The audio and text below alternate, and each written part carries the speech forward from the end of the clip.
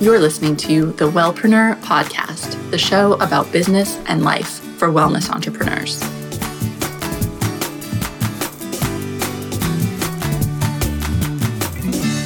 Hello, and welcome to this episode of the Wellpreneur Podcast. I'm your host, Amanda Cook. And this week, we're talking with an inspiring entrepreneur who strongly believes in the ethical, sustainable sourcing of the wellness ingredients that we're using today, and especially turmeric. I'm speaking with Javeri Kadri of Diaspora Co. And Sana was a food photographer who grew up in India, and while she was living in the US, saw the turmeric trend taking off and realized that it really wasn't being responsibly sourced. In fact, most people had no idea where their turmeric was coming from, and the farmers were really being exploited and certainly not compensated fairly for the products they were producing. Plus, there was a situation, just because of the basis of the spice trade being based on colonialism, that so many of the varieties being grown were quite limited and not using these really potent heirloom varieties that were traditionally used in India. So she took a big leap of faith and decided to start bringing some transparency into that supply chain and really compensating the farmers fairly and creating a supply of turmeric that is amazing quality, but also treats the people that are producing it well. I'm totally inspired by her story, and I think you're really going to enjoy this interview where we're talking about how she came at this business from a real desire to understand the links in the chain and just following her curiosity. I think it's also a great example of how all these different things that happen in your life and your unique background can really combine to make you uniquely suited to do your own business. And that's certainly the case for Sana. We're talking about what's wrong with the spice trade today and how it's so outdated and how to really bring some light to it and start to do better. We're talking about how she got started with business, how she was able to launch it without doing crazy marketing campaigns. And of course, at the end, I ask her for some turmeric tips because being in wellness, we all want to know more about turmeric, right? I thought you guys would like that too. So I think it's a really inspiring, thought-provoking interview. And I know it made me think, you know what? I can really go after something bigger. Like, don't be afraid of something just because it's traditionally not an industry that you have a lot of experience in. You can do it. You can go after it. And I think she'll inspire you to feel that too. Now, if you're a new listener who is a wellness entrepreneur or an aspiring wellness entrepreneur, then I just wanted to let you know that I've written the book, Wellpreneur. It's available on Amazon. And it teaches you how to bring more of the right people to your website and turn them into paying clients. So if you've ever wanted to learn how to market your wellness business online, the book has everything in it. It's really good stuff. It's in Kindle and print on Amazon. I've also got a companion planner to help you plan the next 12 months. Thousands of wellpreneurs already have and are using the book, and we're connecting over in our Facebook group, which is called the Wellpreneur Community Group. So I'd love it if you're looking at growing your wellness business this year, go check out the book on Amazon and then come join us on Facebook. You can also find me at my website, amandacook.me, where if you sign up for my email list, you'll hear from me about every week with all the goodness that's going on in the wellness world, on the podcast, in our community, and in my life to help develop curiosity, freedom, connection, and make a bigger impact with our wellness businesses. Okay, now let's jump into this interview with Javeri Kadri of Diaspora Co.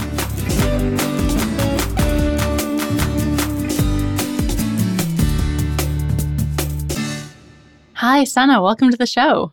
Hi. Thank you so much for having me, Amanda. I first discovered you in an article in Bon Appetit magazine. And where I'd like to start with our interview today is they had a great line in there that said that you're not some woo-woo Ayurveda person like starting a turmeric business. You're a supply chain nerd. So with that, tell us a bit about this. How did you come to start the business that you have now? First of all, I have to correct that statement so many times just because I feel so bad that it came off as a bit snobby in the article where I'm like, it is true. I think the point I was trying to make is that, as you said, I came into this from the supply chain side of things and really, I was thinking about coffee and quinoa and chocolate and thinking about how those supply chains were cleaned up often quite late in the game once severe injustice within that supply chain had already occurred. And I think with turmeric, I kind of wanted to jump in just as the trend was hitting and be like, wait, maybe we could change this. But in terms of going back and starting it, I was working in food marketing, and a lot of my research and academic background in my undergraduate program was around understanding supply chains, but also understanding how colonialism in India specifically, which is where I grew up, affected that supply chain. And it was really interesting for me, I guess, to understand that the spice trade was created for British consumption and for essentially colonial exploitation. And as, a post-colonial person living in Mumbai, actually, yes, we were kind of told that Gandhi freed us and India is free now. But for the most part, the messaging that I was sent was that, the British gave us trains and it's the reason that we speak English. So there was this underlying idea through my Mumbai post-colonial education that, yes, it was bad, but the British were also good in that they gave us all these things. And I never had an education in which I was told all the ways that the British kind of took or stole from us, or all the ways that the injustices that I saw in India in terms of the caste system or in terms of, deep, deep poverty within agriculture actually came from the effects of colonialism. And that was only something I started fully understanding in college, in living in the United States. So once I had been removed from India.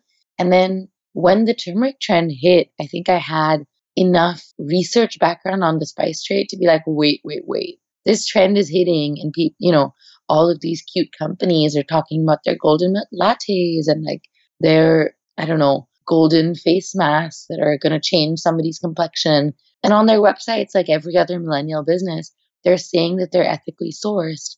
But I've seen what sourcing in India looks like and what people get away with calling ethical sourcing. So I guess I just had a hunch that that wasn't true. And I started sending emails. So I asked John Beaver of Oaktown Spice, like, he's been in this business for over 20 years. And I asked him, like, where are your spices coming from? Where in India are you importing from? And he got back to me very plainly and was like, I have absolutely no idea. And if you find out, please let me know. And I think to me, that was such a wake up call that this person who literally runs a spice business has no idea where his stuff is coming from, but it's being sold in this beautiful store to a very kind of choice clientele, a high end kind of luxury market. So that's kind of how my journey began. And I think it just snowballed from there where I thought this was going to be a research project, but I became a bit obsessed. And then 19 turmeric farms later, I was starting a business and I don't have a business background. I was 23 when I started the company. The money that I had to start the company was the $3,000 from my tax refund. My first business, and I'm not saying any of this to romanticize it. I feel like I say this stuff more to explain that I didn't get into it knowing what I was doing. And so a lot of things have been like waking up every morning, not knowing the answer and making up the answer.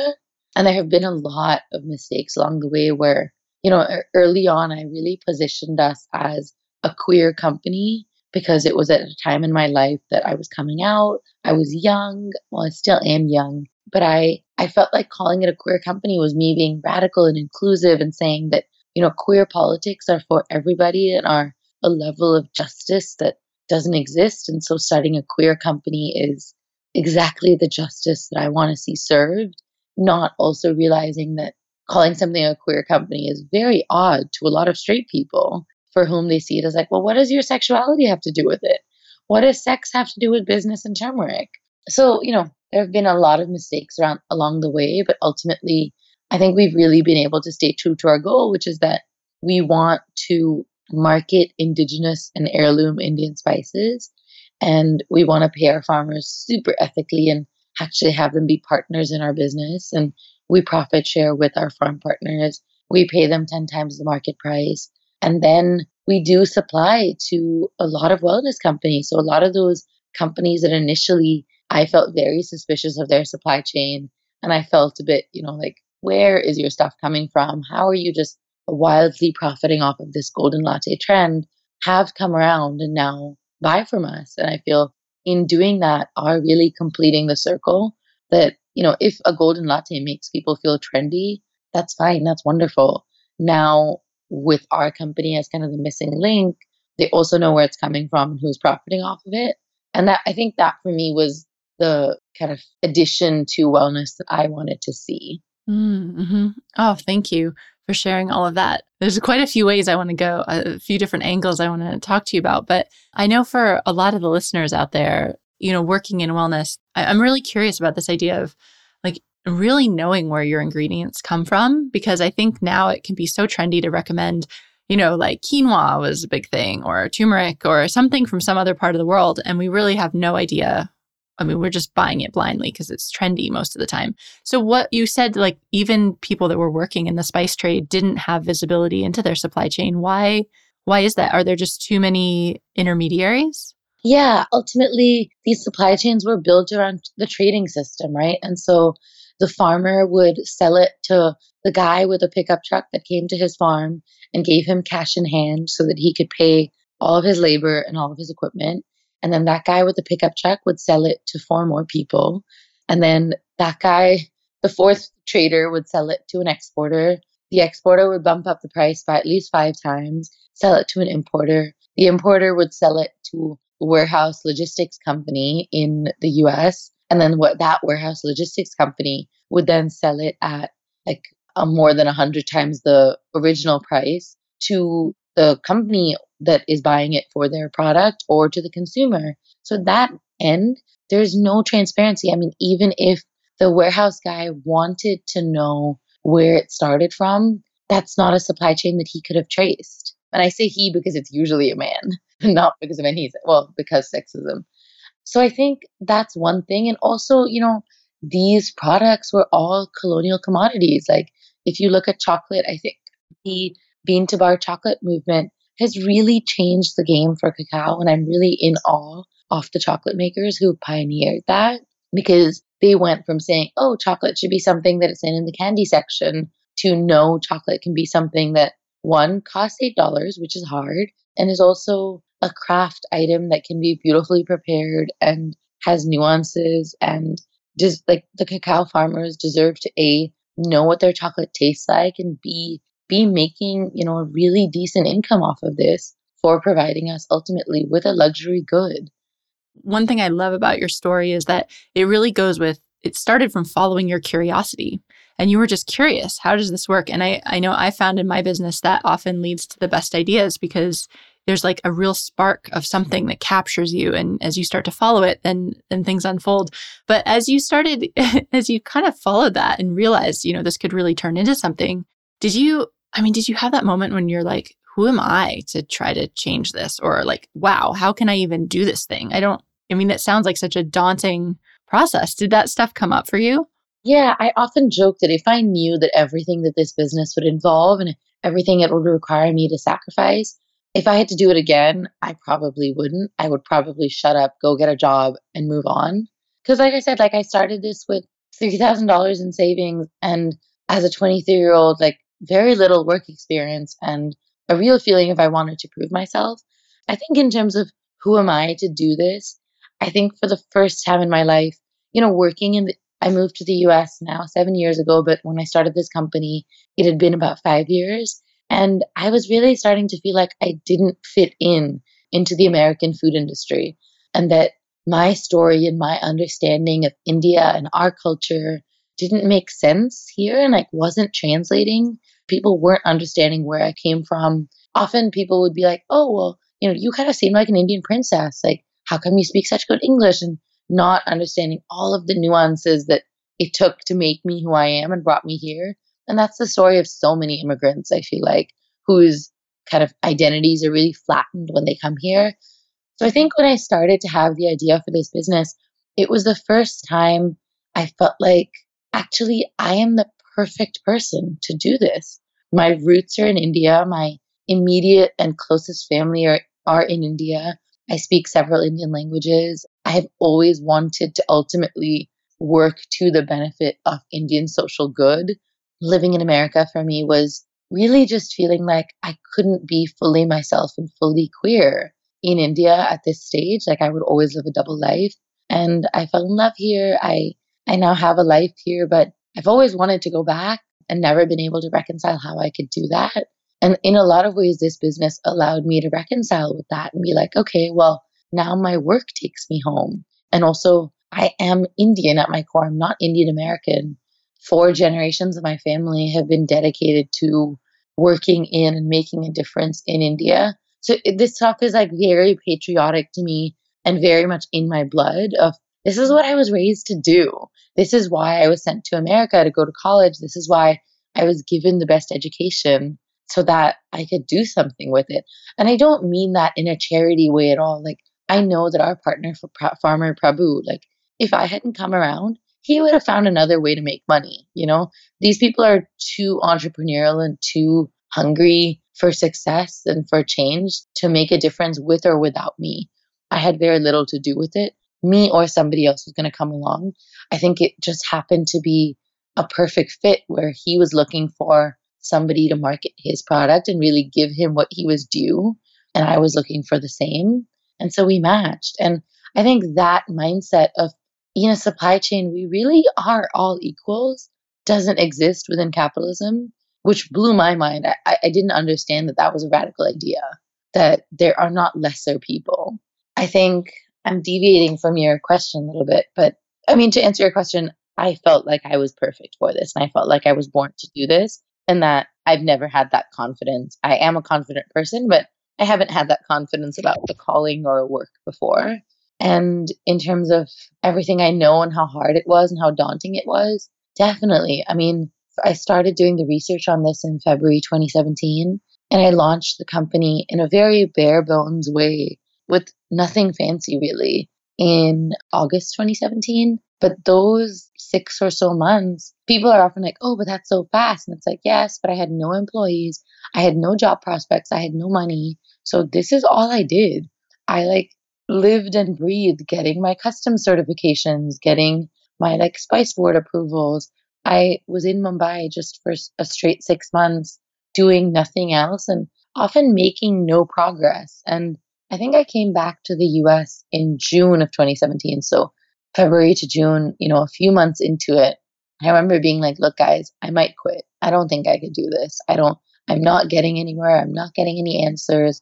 And literally in June, my dad said, look, just buy a ticket to the Indian Institute of Spice Research. They might not have responded to you for months, but why not just try? Go talk to them. Mm-hmm. He was right in that I showed up and they acted like they'd been waiting for me all along. And I mean, they were literally like, oh, Sana madam, so good to see you. We've heard so much about you. And I was like, dude, you ignored my WhatsApp messages for months. I saw the red receipt. And then when I would call their office, they were on a chai break for 3 months. And I quickly learned that that's just how government organizations work. And you just have to show up. But that visit really changed everything for me. And suddenly in person, they were willing to help me. They understood that the research that they had been doing wasn't trickling down to the farmers, wasn't extending to the market. So they have been seed saving these high yielding, incredibly potent heirloom spice seeds that nobody was buying and nobody was selling. And so I think they quickly realized that, kind of like Prabhu, I could be the link that completed the circle. And we've been in business ever since. Yeah, that's awesome. How'd you get your first customer? I had my first customer before I started the company, which was John Beaver of Oaktown Spice, because he had basically said, whatever you find, let us know and we'll get back to you. And another company that I had reached out to was Gold, which is a pretty incredible wellness company. What Trinity is doing for, do you know Gold of sells lattes? Okay, they're fantastic. And Trinity and Issei are 2 young millennials based in New York who wanted to start a wellness company that felt approachable, that felt, I guess, down to earth and not super woo-woo and, head in the clouds. They're really they're very grounded in how they approach things. And I had emailed them at some point being like, hey, you're a company that I really like, and I like your visuals. I like how you're branding. Where are you currently getting your turmeric? And they were sourcing well. I mean, they were sourcing from an organic source. But they immediately, Trinity was so kind in saying, I don't know, but if you know, please let me know. I would love to buy whatever you find out. Finding a farm partner is kind of a dream for us. And so if you're able to connect us, that sounds wonderful. And I think after my second or third visit to this farm, I email Trinity saying, hey, like, I'm actually not doing research anymore. This is going to be a business and this is what we're working towards. So if you're interested, here's some turmeric. I can send you a sample and let's talk and let's do this. And they were on board from day one, pretty much. And so going into the business, I had two large wholesale accounts kind of buffering me. And then we put up our site towards the end of August and opened it for pre-orders. And it was, a shitty Squarespace website that I built myself. And I really thought we would maybe get like 2.5 pre-orders.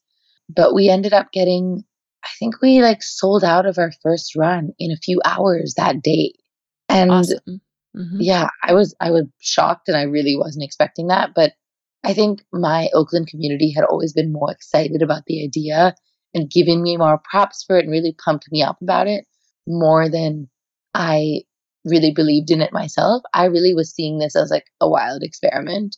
I didn't yet feel like I was responsible for these farmers' livelihoods or feel like I was going to make them bank. I would have liked to, but there wasn't a lot of long-term vision. There was just I think, like you said, that curiosity of let's take this one step further. Let's take this one step further. Okay, what's next? And now we're here. I think a lot of people listening, either they are just launching a business or even within their business, they're looking at, everyone's always looking at launching their next thing.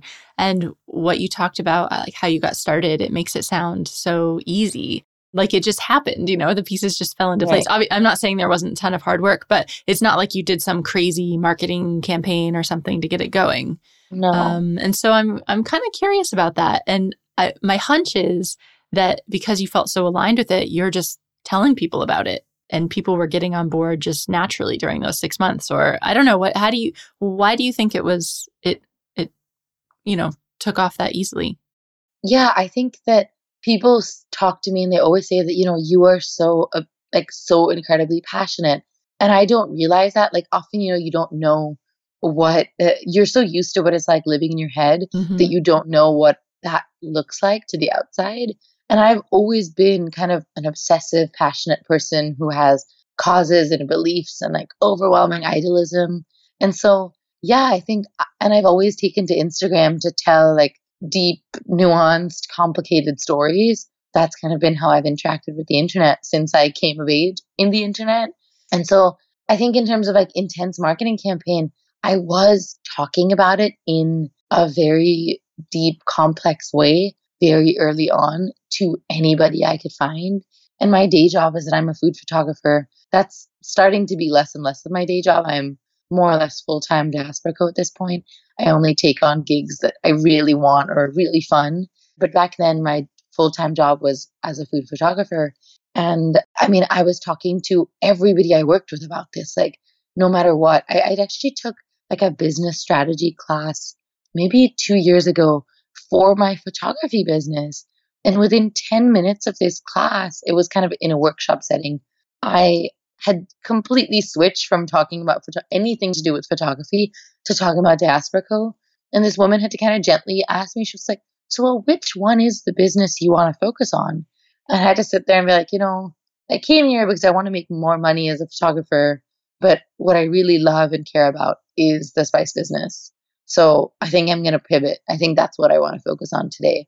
And that was such a shifting point to me that without even me wanting to, my heart was kind of just like turning me in another direction and saying, no, this is where you want to go.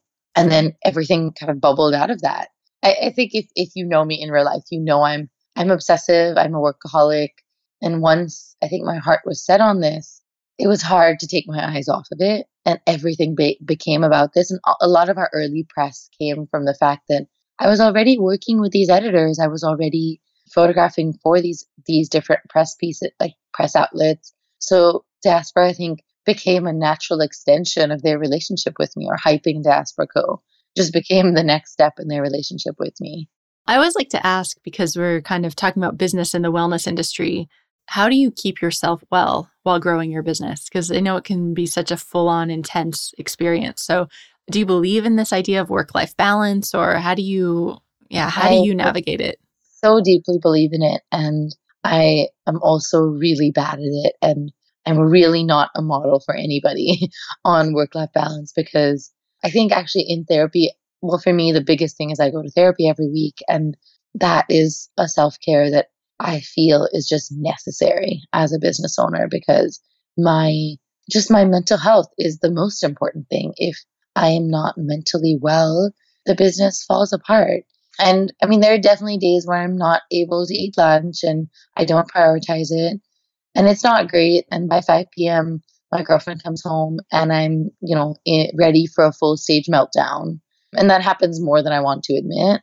It's forced me, I think, to really be emotionally dependent on my partner and my family, because often I haven't even had the bandwidth to reach out to my friends and family. And it's hard because friends and family who have regular jobs don't always understand what starting a business and running a business involves. And it can be quite scary. So that's one part of it. I think the mental health angle that for me in the past year has really become a priority, that I have ultimately my biggest hurdle is my own mind. And I have to prioritize taking care of me in that respect first. And I think in terms of physical wellness and self-care and just health, I'm working on it. I think I come from a family of workaholics, and I never saw them take care of themselves until now, where my mom at 55 is really starting to, she takes a nap every afternoon. She's radically changed her diet. She's like very focused on her health because she recognized that she couldn't do it anymore. She couldn't do the 10-hour work days, the skipping lunch, the like basically being a robot. And it really started affecting her digestion and her ability to live. And watching her has been quite scary and has really been, my mother is my model for success, but I also cannot copy that model for success. I have to find one that is a little more gentle.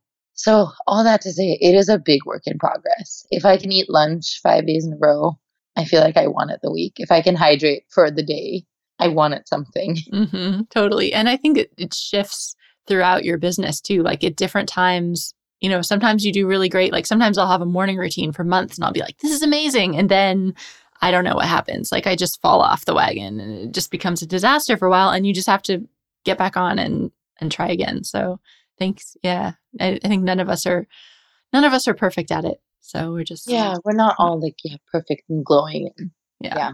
What about another kind of tricky topic at the moment is social media. What's your relationship with social media? Like, how do you love it, hate it, use it a lot? Like I said, I definitely came of age in the time of social media as a 25-year-old. Like I moved away from home when I was 15 and actually didn't have a cell phone until I was about 16. And then I think Instagram for me has been how I have connected with my community as a young person living alone in the world and having left home very early. I came out on Instagram. I have talked about some of the things that are most difficult to me on Instagram. I'm really a weird Instagram baby, and it's not like I'm some crazy influencer or something. I think it's just that I found that every time I moved to a new place by myself and completely alone, Instagram allowed me to find people, to make friends, to connect on a very deep level with people. So personally, I have always loved Instagram and I found it to be very powerful. I think since I now manage the business's social media as well, that's hard because it means that from when I wake up to when I go to bed, I'm always working because I'm always responding to DMs. I'm always reposting stuff. I'm always worried that if I don't repost something now, the Insta story will go away and then I'll miss it. So I have to do it now. So it is a bit never ending. And I recently did something on our Instagram where anybody that gave me anxiety, I just unfollowed them. And it wasn't personal. It was just my mental health comes first. And if you give me anxiety for any reason, it's not that I don't love you. I just can't see it right now. And that has really helped. And that's been a great method of scrolling for me, that I'm only scrolling at things that I either learn from or they make me feel better. Yeah, that's really smart. I mean, no, yeah. Because I hear that a lot, that people say, they go onto social media and they just end up feeling worse than before, which I've definitely had too. So doing a little purge of your feed can really help that. But yeah, it sounds like you're kind of maybe just like, it doesn't stress you out too much to be on social media all the time. Like you kind of have a good rhythm with it, feels like. Yeah. Yeah, I think me and social media are pretty good. My girlfriend, on the other hand, has an Instagram account that she's posted on 12 times. She does not have any relationship to it. And she loves that. And I kind of envy her that she has completely bought out and stepped out of the bullshit. Mm. But at the same time, I think for now, the pros and like the connections that I get off of social media outweigh the cons. And if that ever changed, I would reconsider. Yeah. If you could go back and give yourself some advice when you were first starting Diaspora Co., what would you tell yourself? I've mentioned this once before, but I think given all of the identities that I was trying to wrestle with and reconcile, I didn't know that I was powerful. I thought, well, you're broke, you haven't been to business school, you don't come from a business background, you're just another punk kid doing a thing. So I didn't think of myself. I definitely was passionate and felt like I found my calling with this, but I didn't think of myself as powerful. And I think that's very important because if you don't know that you have power, you don't know how to use it. And I think in that process, I alienated a lot of people. Like a lot of people found me intimidating because I seemed powerful and they didn't understand why because I wasn't owning it and I wasn't saying, yes, you're right. Like, I'm incredibly powerful and either, this is how we can work together or this is how could help you or this. I didn't know that I could have impact and that young people were looking to me for advice. I didn't know that my vendors, were looking to me kind of as a pioneer. I think, maybe being overly modest and kind of trying to reduce how I was seen so that even if things went wrong, they wouldn't go too wrong. I think owning power is very important and it multiplies what you're able to do. I don't know if that sounds too rude. We're on a wellness, No, so that's cool. yeah, that's really powerful is the wrong word to use, but like I haven't actually heard, I asked that question a lot and I haven't heard that response before. And there's something, it like really rang true for me, that sense of, yeah, realizing your power. And I wonder, how do you know how you did that? Like, how do you step into something like that? What did you Yeah. find? That's an interesting one because I think there's two types of people, right? There's the people who are incredibly hard on themselves and modest and self aware and struggle with everything they put out into the world. And I definitely am on that spectrum. And maybe owning your power, I'm speaking to those people. And then there's the people who I find to be wildly confident and like overly cocky and like hype themselves before they even get started. So I'm maybe not speaking to those people as much. But I think, when you come from that deep self awareness, I think you own your power by just starting to recognize the times you're hard on yourself. And really, I think for me, the biggest one was starting to recognize when people were not being mean to me, they were just intimidated by me. And the minute I led to them with softness and like with humility and being like, look, I understand, like maybe saying, yes, you're right. I am privileged and I am powerful and I do have a tremendous amount of power in this space now. It softened people and it helped them be less scared of me and it helped them not react to me out of fear or defensiveness or aggression. And it created just much more honest interactions for me. Awesome. Okay. I want to ask you like one last question, but Yeah. about turmeric, because we all love turmeric. And Mhm. so what should we know about turmeric? Like everyone likes to make it in lattes, or I've heard you should take it with black pepper. Like give us a little turmeric wisdom Yeah. to leave us with. All right. So, well, the biggest one is that curcumin, the active compound that has all the anti inflammatory, like wonderful benefits, is very dependent on freshness. So, if your turmeric is more than 2 to 3 years old, there is likely no curcumin left in there, which is where knowing where your turmeric comes from is super, super important. So, curcumin exists in the volatile oils of turmeric. And so with time, those volatile oils disappear. They evaporate, they will leach into your packaging. So you're losing curcumin as time goes by. And the FDA really has no messaging around this kind of thing. They have no regulation around this kind of thing. A lot of the biggest brands of turmeric can be on the grocery store shelf and can be 7 to 8 years old. So Mm, that's the biggest one. Like, know where it's coming from and know how fresh it is. Know when it was ground and when it was harvested. And really, the only two companies really doing that are Diaspora Co., my company, and one other really wonderful company called Burlap and Barrel. And they're not coming as much from a turmeric angle, but they do bring a lot of credibility to and supply chain knowledge and timelines to their spices. So that's the first one. And then the second one is, yes, what you just said, that like if you're taking it for its wellness properties, taking it with a pinch of black pepper is very important, because piperine, which is the active compound in pepper, really boosts the bioavailability of curcumin. And then taking it with a fat. And that's why a golden latte is like so perfect in terms of the wellness benefits. And it's why kind of Indian moms and grandmoms have been recommending this to their kids for hundreds of years, because you get your fat, you get your black pepper, and you get the turmeric, and it's heated. So heat, fat, pepper are all things that increase the bioavailability and the absorption of turmeric. So you get it in one big package. Awesome. Cool. So tell everyone where they can check out your company and, of course, buy some lovely turmeric. Yeah. So we're at DiasporaCo, DIASPORACO.com, or DiasporaCo on Instagram. We're also on Amazon Prime, which not a lot of people know about. And we kind of keep it on the DL because we sell out every time. But if you're on Amazon Prime and you get lucky, we're on there. Yeah. Awesome. That's so cool. Thank you so much for being here. It's been really inspiring talking to you and thank you and learning. Thanks. I'm a little woozy from answering questions nonstop, so I'm going to go take a nap now.